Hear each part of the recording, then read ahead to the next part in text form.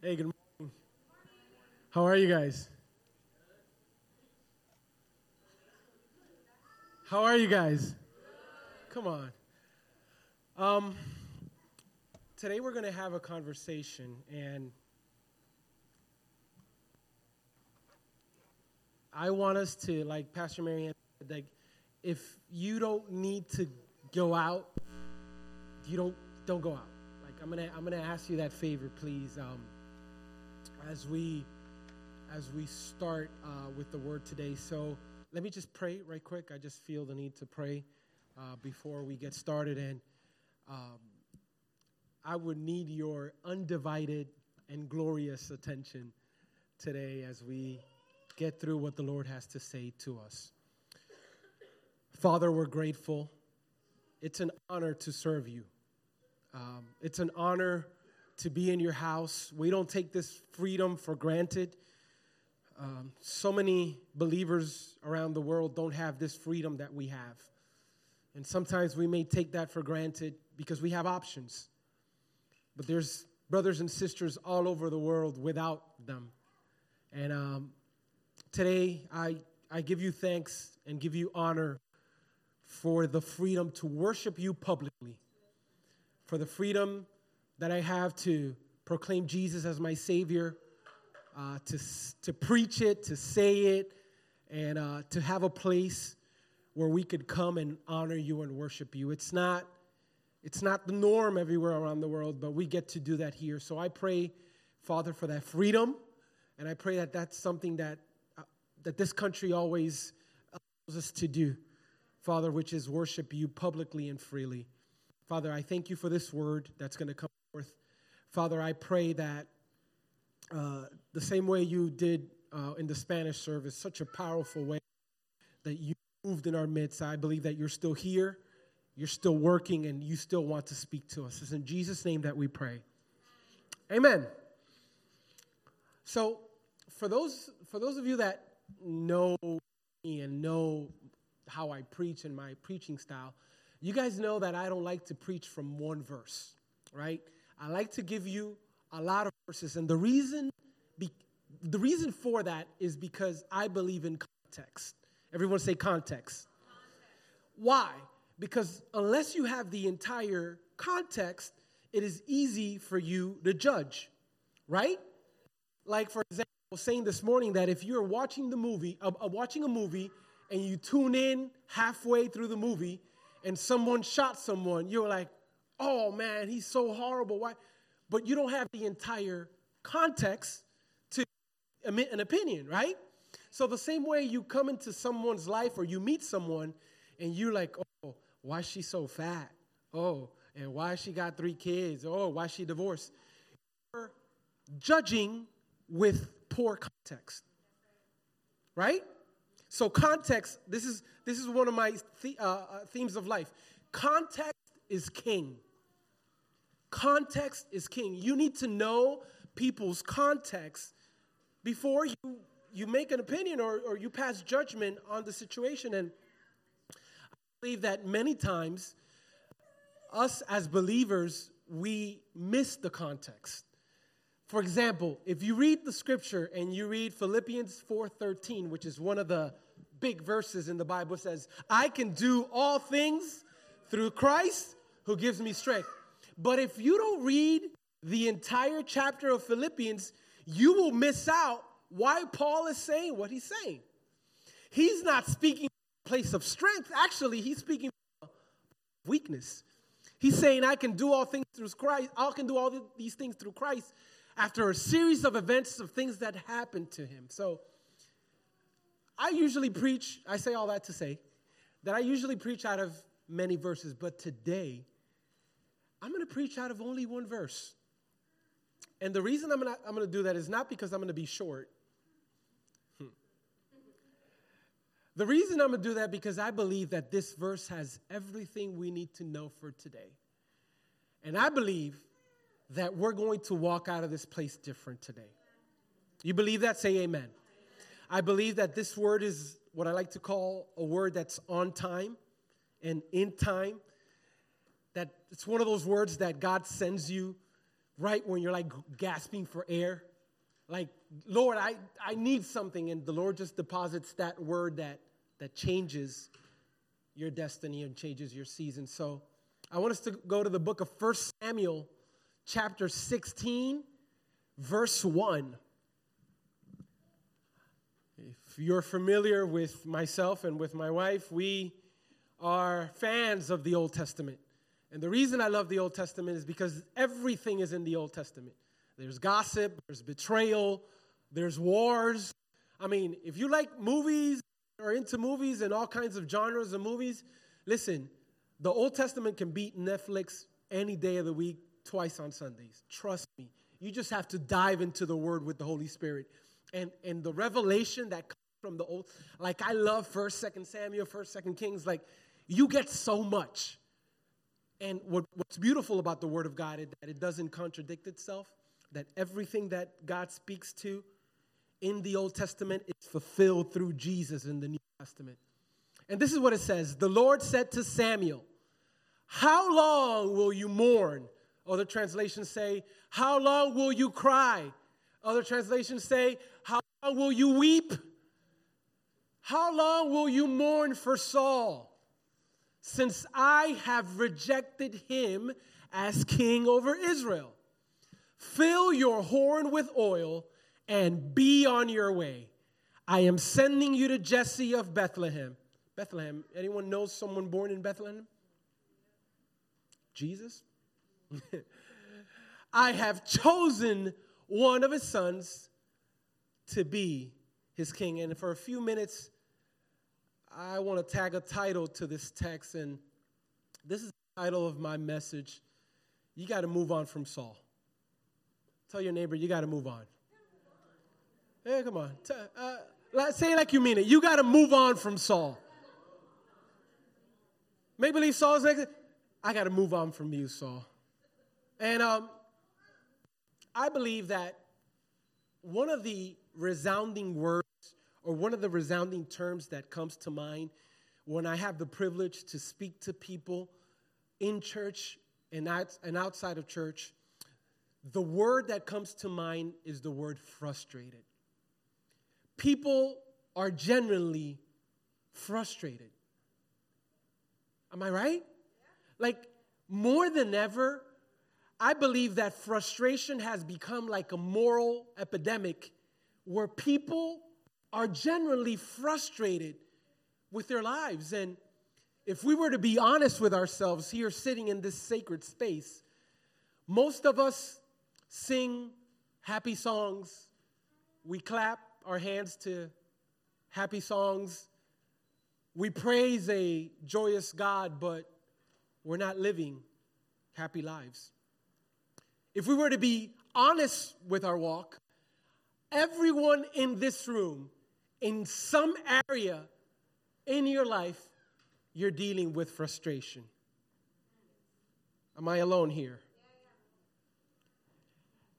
Everyone sitting in this space, in one way or another, one area of your life, we are all undoubtedly dealing with frustration. And there's one segment of the population that is dealing with frustration in life, meaning they are frustrated with someone or frustrated with something. And then there's another segment of the population that's not frustrated in life, they are frustrated with life. And it seems like when we audit our lives and examine our lives, we're not operating in the joy and the fullness that God has for us because we're dealing with frustration. And as I was thinking about the root of frustration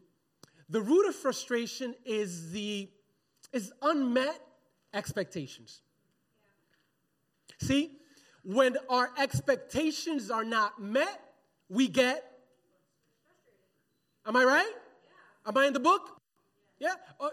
When we have these expectations about where should we be in our lives today, or why am I still struggling with this thing, and how come I'm not a homeowner, or how come I don't have this, And how come I am still single? And how come I don't have a father for my children? And how come I don't have kids?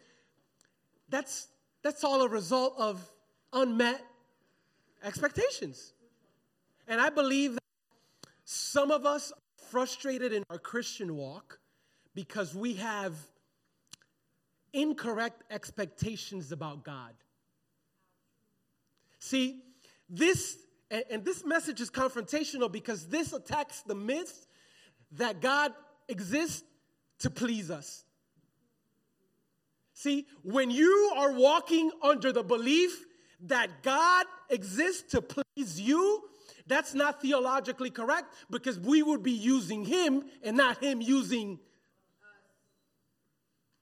See, what happens is that we live this, and I believe that many of us preachers have done a disservice to the body, making people believe that God is a genie in a bottle, that you're going to rub it and it's going to be done. People are going to die. You're going to get sick and not get healed. You're going to lose your job and your breakthrough is not around the corner. You're going to get sick. See, the difference is how do we respond when things happen? The only thing that's predictable in this world is the unpredictable.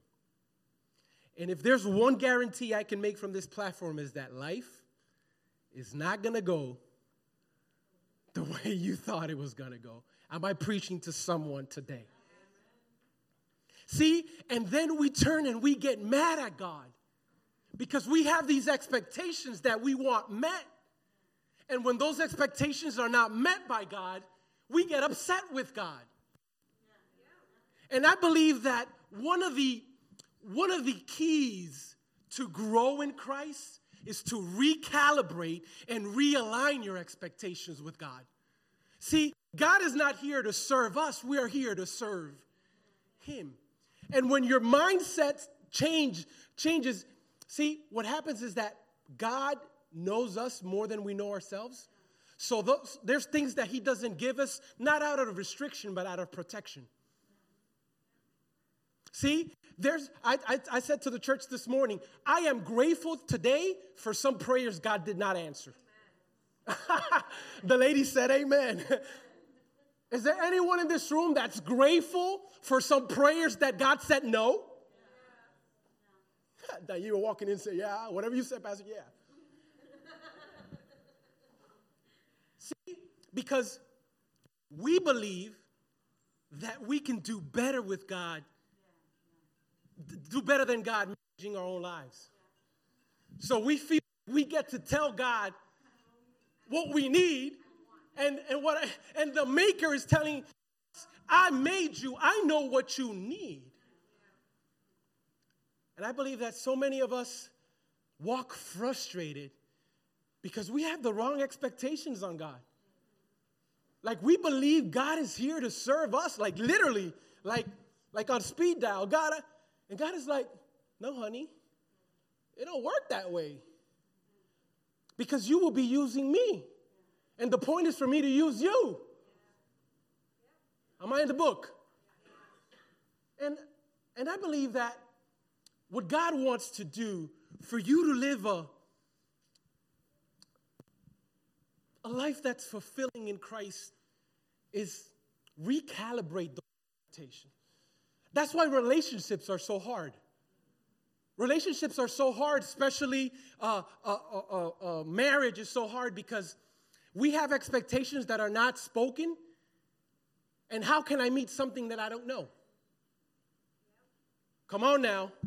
How can I take you, my love, to eat when I don't know what you want to eat?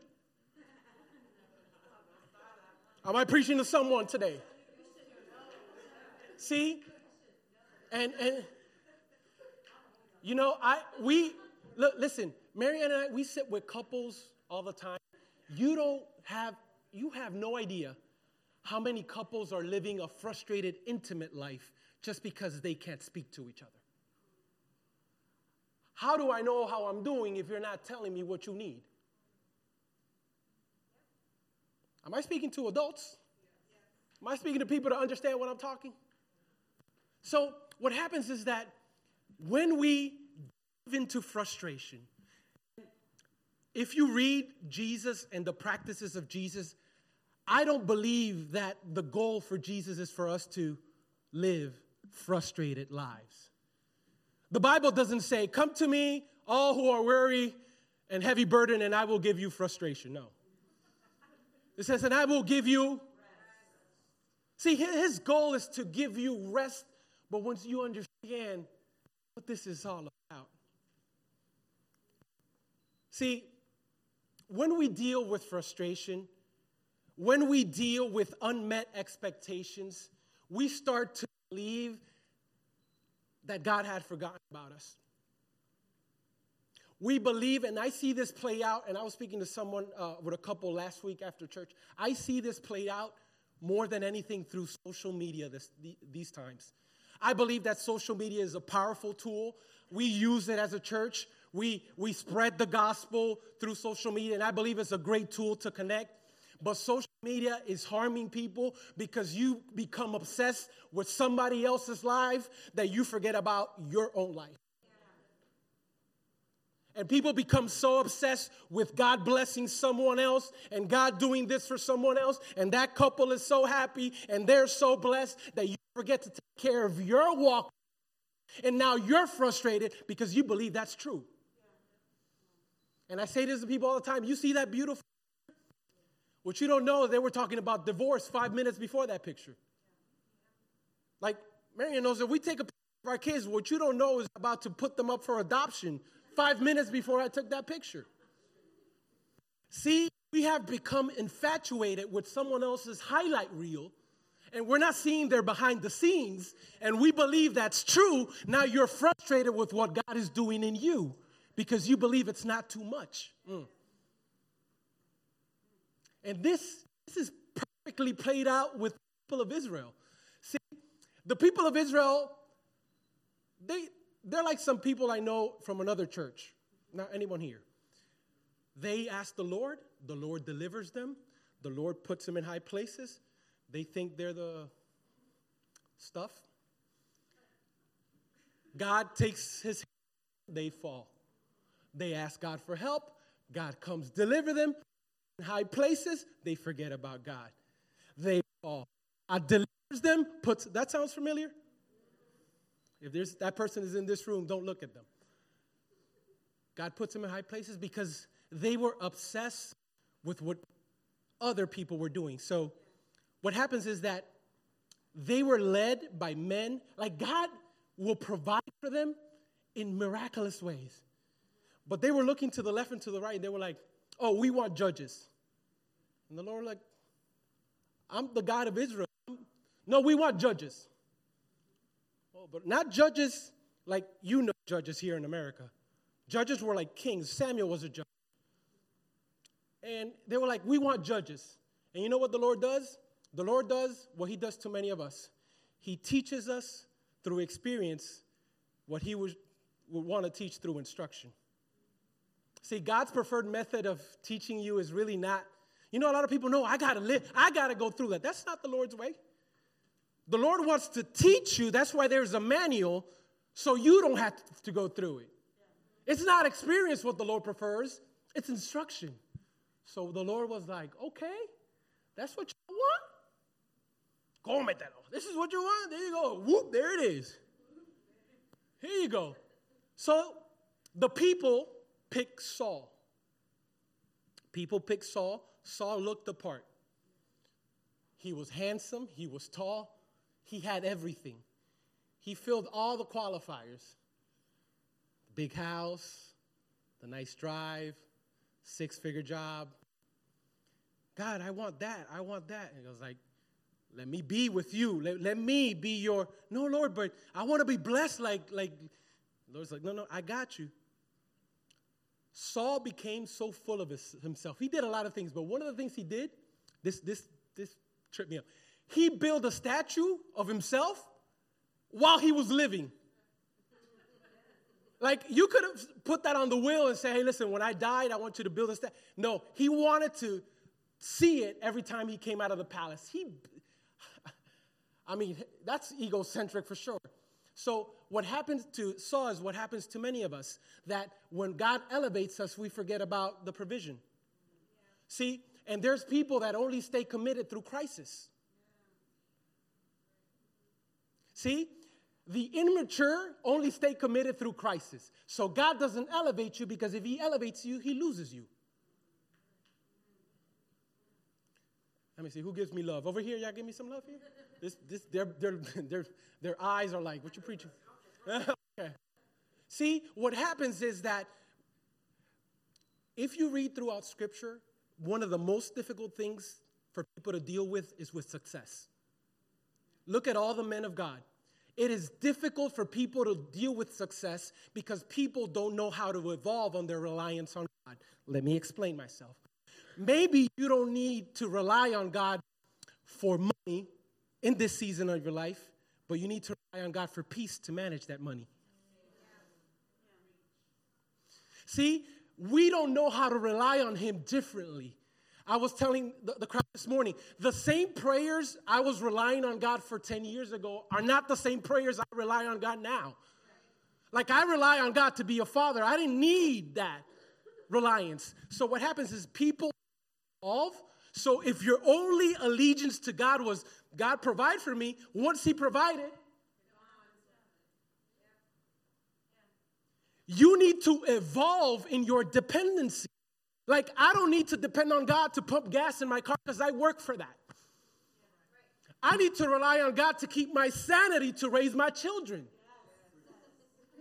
And what happens is that people, I'm going to say that again, we don't know how to evolve. So once that need is met, we X him out of every other area, so I don't need him anymore. So that's why people will follow him when they're sick. So once they're healed, you don't see them anymore, right? Why? Because their dependence was only in that area. So people need to develop. You need to develop because, like I said, if there's one thing that I can guarantee from here, I know you've experienced that in your life. Life is not going to go the way you planned it. For some of us, we can't believe that we're in this stage of our lives at this point. For some of us, like, how am I single? For some of us, what's up? I don't have any kids. How come I divorced at this stage of my life? And this is what happens with Samuel. Put the verse back. Are y'all with me? Yeah. Samuel was old. And Samuel, they had picked Saul, right? And Saul didn't work out. So he kept on crying and crying. And the Lord was like, Samuel, I need you to get up and move on because your best days are still ahead of you.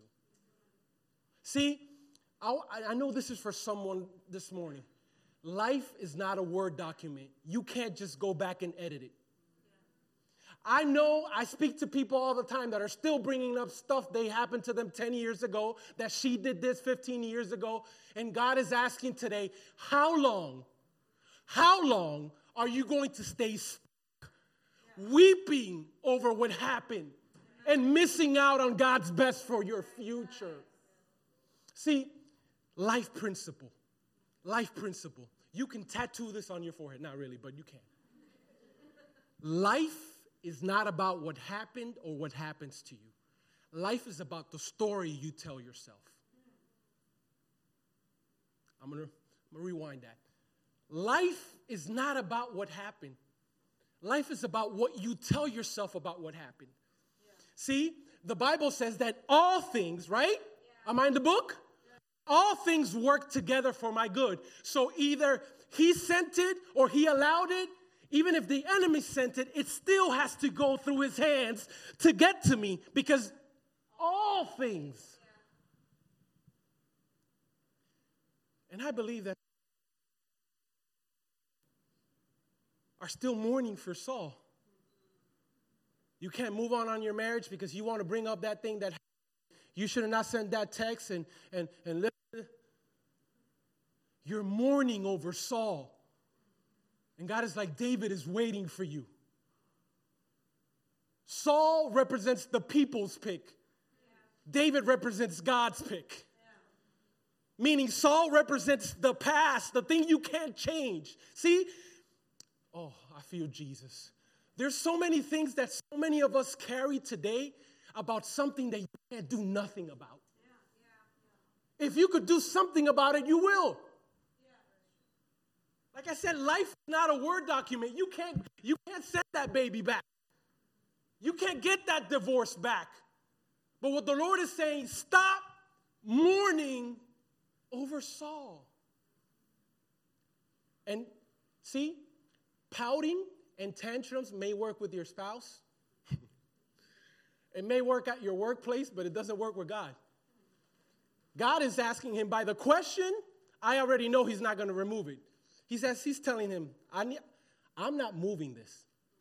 I just need to know. Yeah, you and me right here. I just need to know how long are you going to stay crying about this? I'm asking for a friend, God is saying. It's not even me. I'm asking for a friend. How long will you mourn? How long? And it's okay to mourn. We've all made bad decisions. Somebody, please raise your hand. Okay. All right. We've all made decisions. Everyone has lost someone. Everyone had to bury someone they thought that should have not buried. Someone walked away that you thought that was not going to walk away. Someone broke your trust.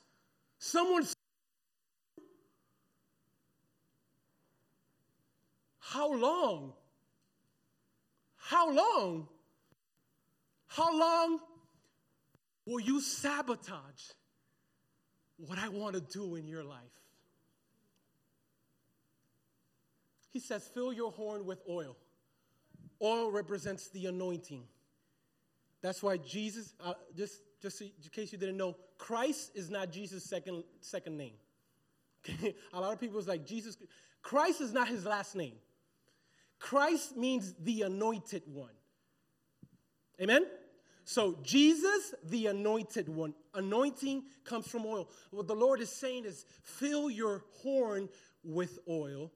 Horn represents your soul. Fill your soul with oil and be on your way. In other words, say it again.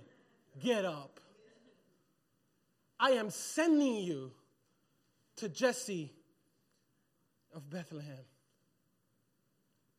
Are y'all still with me? Yes. See, we need to learn how to manage the things we don't see coming. Our Christian walk will be different if we were always ready for the unexpected. This is one of the things I tell Marianne as we raise our kids. Our kids know the answer before the question is asked. If you need to figure out the answer while the question is being asked, you're going to mess it up. We instill and sow so much in our children that I don't need to question myself what's going to be their response because they know the answer. Yeah. And I think that many of us, when the trial comes, because the trial is going to come. Yeah. This life is hard, people. Yeah. Am I alone? No. This life is hard. There's going to be betrayal. There's going to be people that are going to double cross. They're going to backstab you. You're going to lose your job. What's the story that you're telling yourself? Like in Spanish, Dios está conmigo. Oh, God is mad at me. Are you going to let the devil continue to tell you, hey, listen, God doesn't love you. This can't be redeemed. This marriage is done. Your children are not changed. What is the story that you're telling yourself? Are you telling yourself nothing's going to change, or you're telling yourself all things? All things. Even the things I don't understand, all things work together for me because I love him and I am called according to his purpose. And I believe that with this story, Samuel is here to aid us, to assist us, ladies and gentlemen,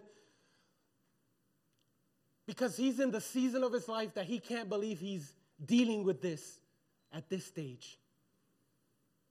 See, we will never figure out what God has for us if we're constantly obsessed with what God is doing with someone else. And you see, some of the prayers that God didn't answer is truly for protection. It's really not God trying to restrict you. He's trying to protect you. See, I know that hindsight is 20/20, right? Now when we look back, that's like playing the result. That's like looking at the basketball series and saying, I knew that they were going to win. Of course, like after the fact, everyone can predict. But I know that if you look back now, you are grateful for some of those things that you cried to the Lord for. And the Lord was like, nope, I'm not going to do it. And you're like, Lord, but I'm just going to say, this is the love of my life. And I want to marry him, Lord. I can't live without him, without her. And the Lord's like, nope, I am protecting you because David is waiting for you. And I'm going to give you 3 things to get out of here really quickly. 3 reasons why you need to move on from the life you thought you wanted.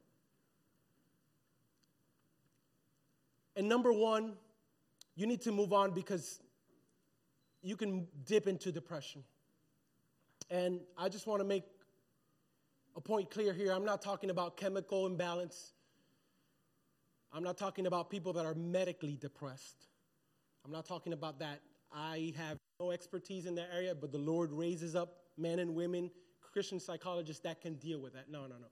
I'm talking about depression that comes as a result of traumatic events in your life, that you're looking back and you still can't get over it, and every time you think about it, you get depressed. That is not of the Lord's. The Bible says that all things are made new for those that are in Christ. It said that he has not given us a spirit of fear, but with a sound mind. So if your mind is not sound due to something that you still can't get over, if Saul is still attacking you, Holy Spirit wants to make you free. We can dip into depression. And it's not because people are weak. It's not because people don't feel God loves them. It just feel that people feel that they're missing out. People feel that the Lord's plan is not better than their own. And I've been there, done that 100 times. Like, Lord, here it is. Just stamp it with your approval. No, you don't need to make any add-ons. The plan is already made. We already know what we're going to do in 1 year, 2 years. Just stamp it. And the Lord is like, okay, he grabs it, throws it in the garbage. I heard a preacher say, when you want to laugh, tell God your plans. See, the enemy knows, and he's clearly aware that the story you tell yourself is a story you start to believe.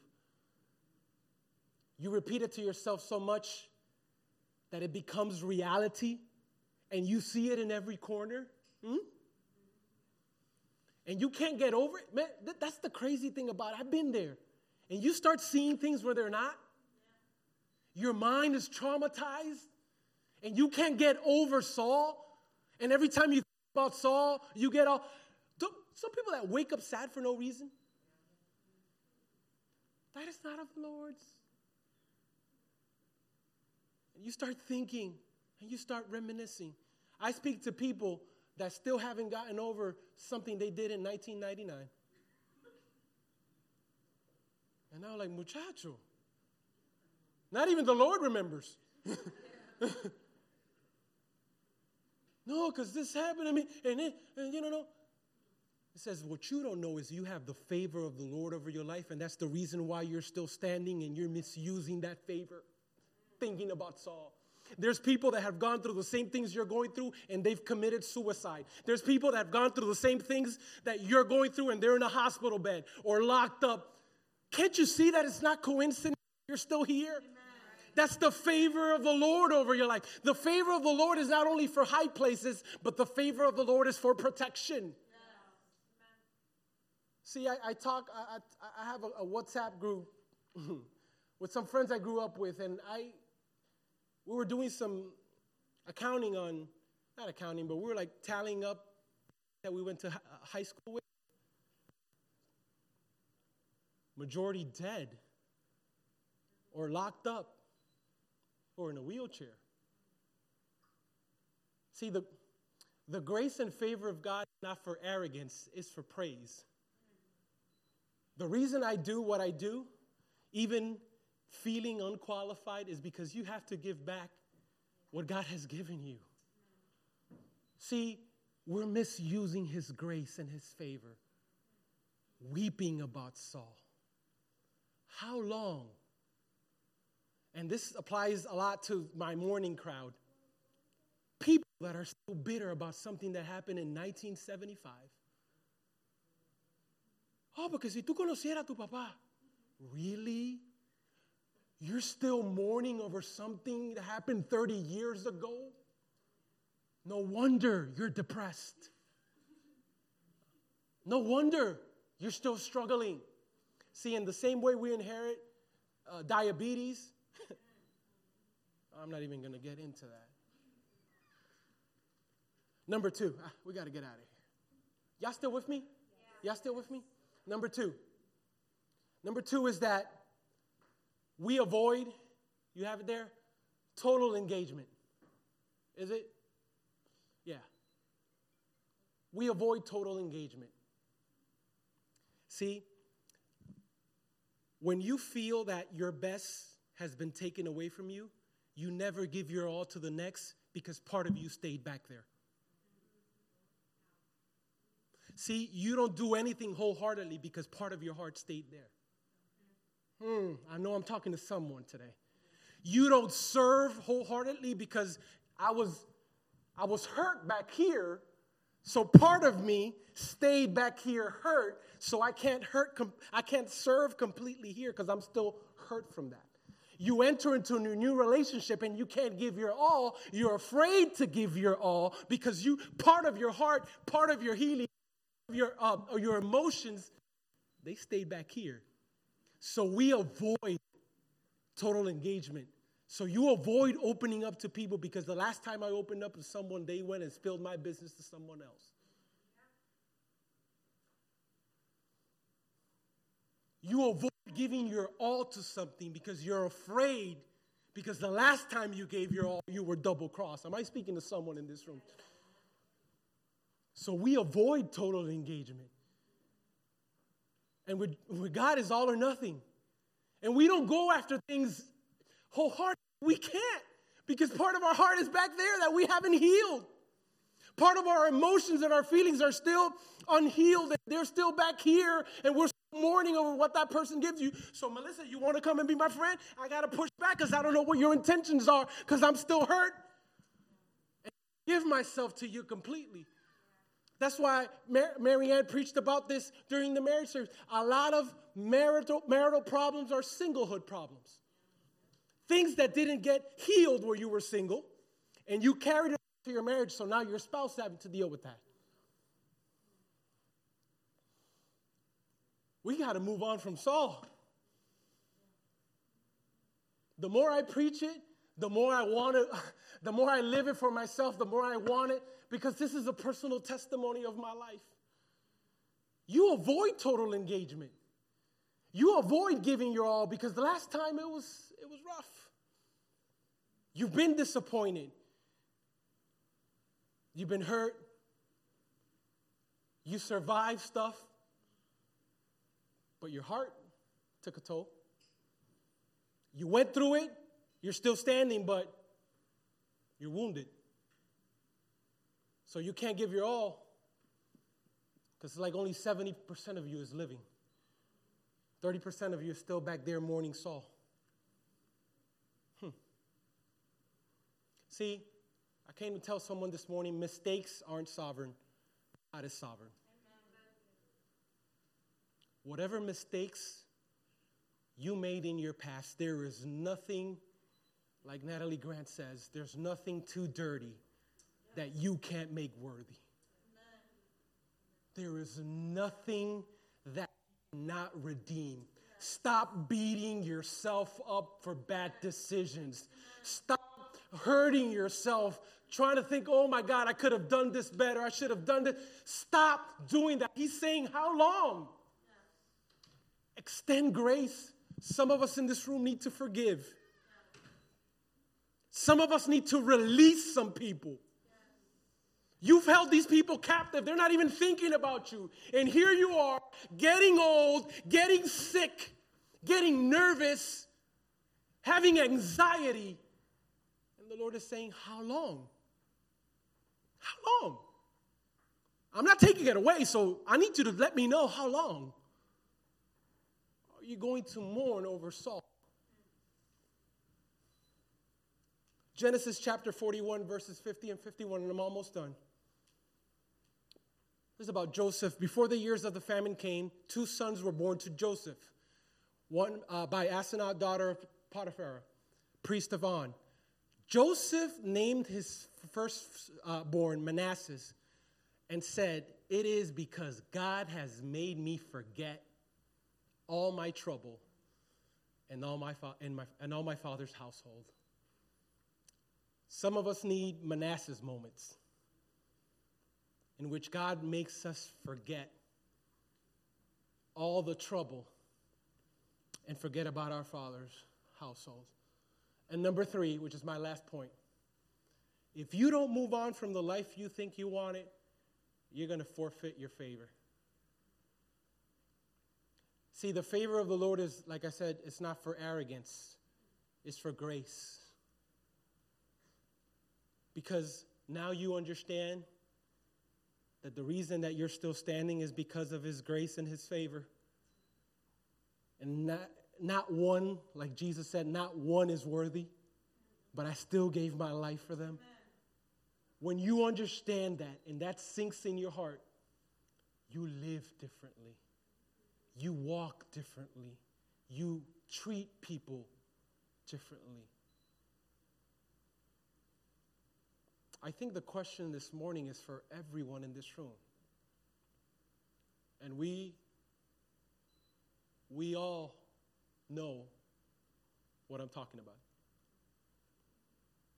I don't know what Saul, or I don't know who Saul is or what Saul is in your life. Can you put the verse of Samuel back on? If you can substitute the name Samuel for your name. And said, the Lord said to William, how long? How long? How long will you mourn? Why are you crying over the thing God rejected?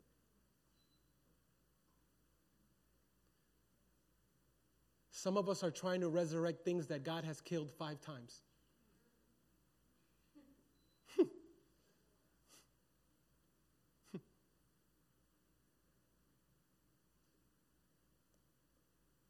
Some of us are resurrecting the thing that God said, I thought you forgave this. I thought you moved on from this. Why are you rehashing this?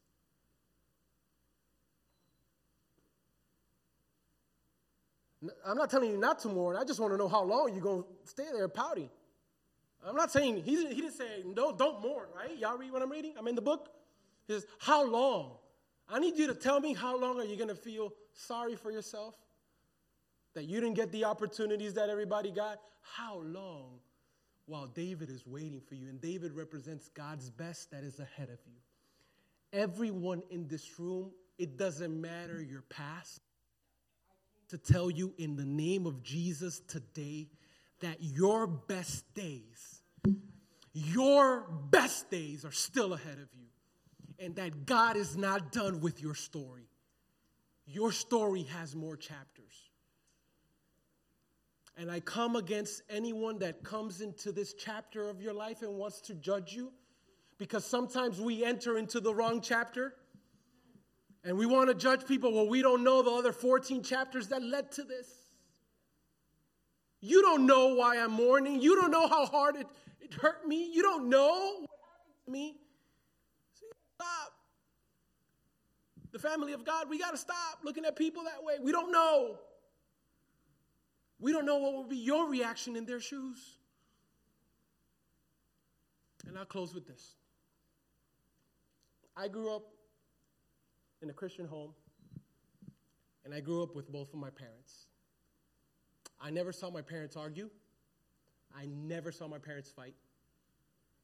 I never saw my dad sleep out of my house.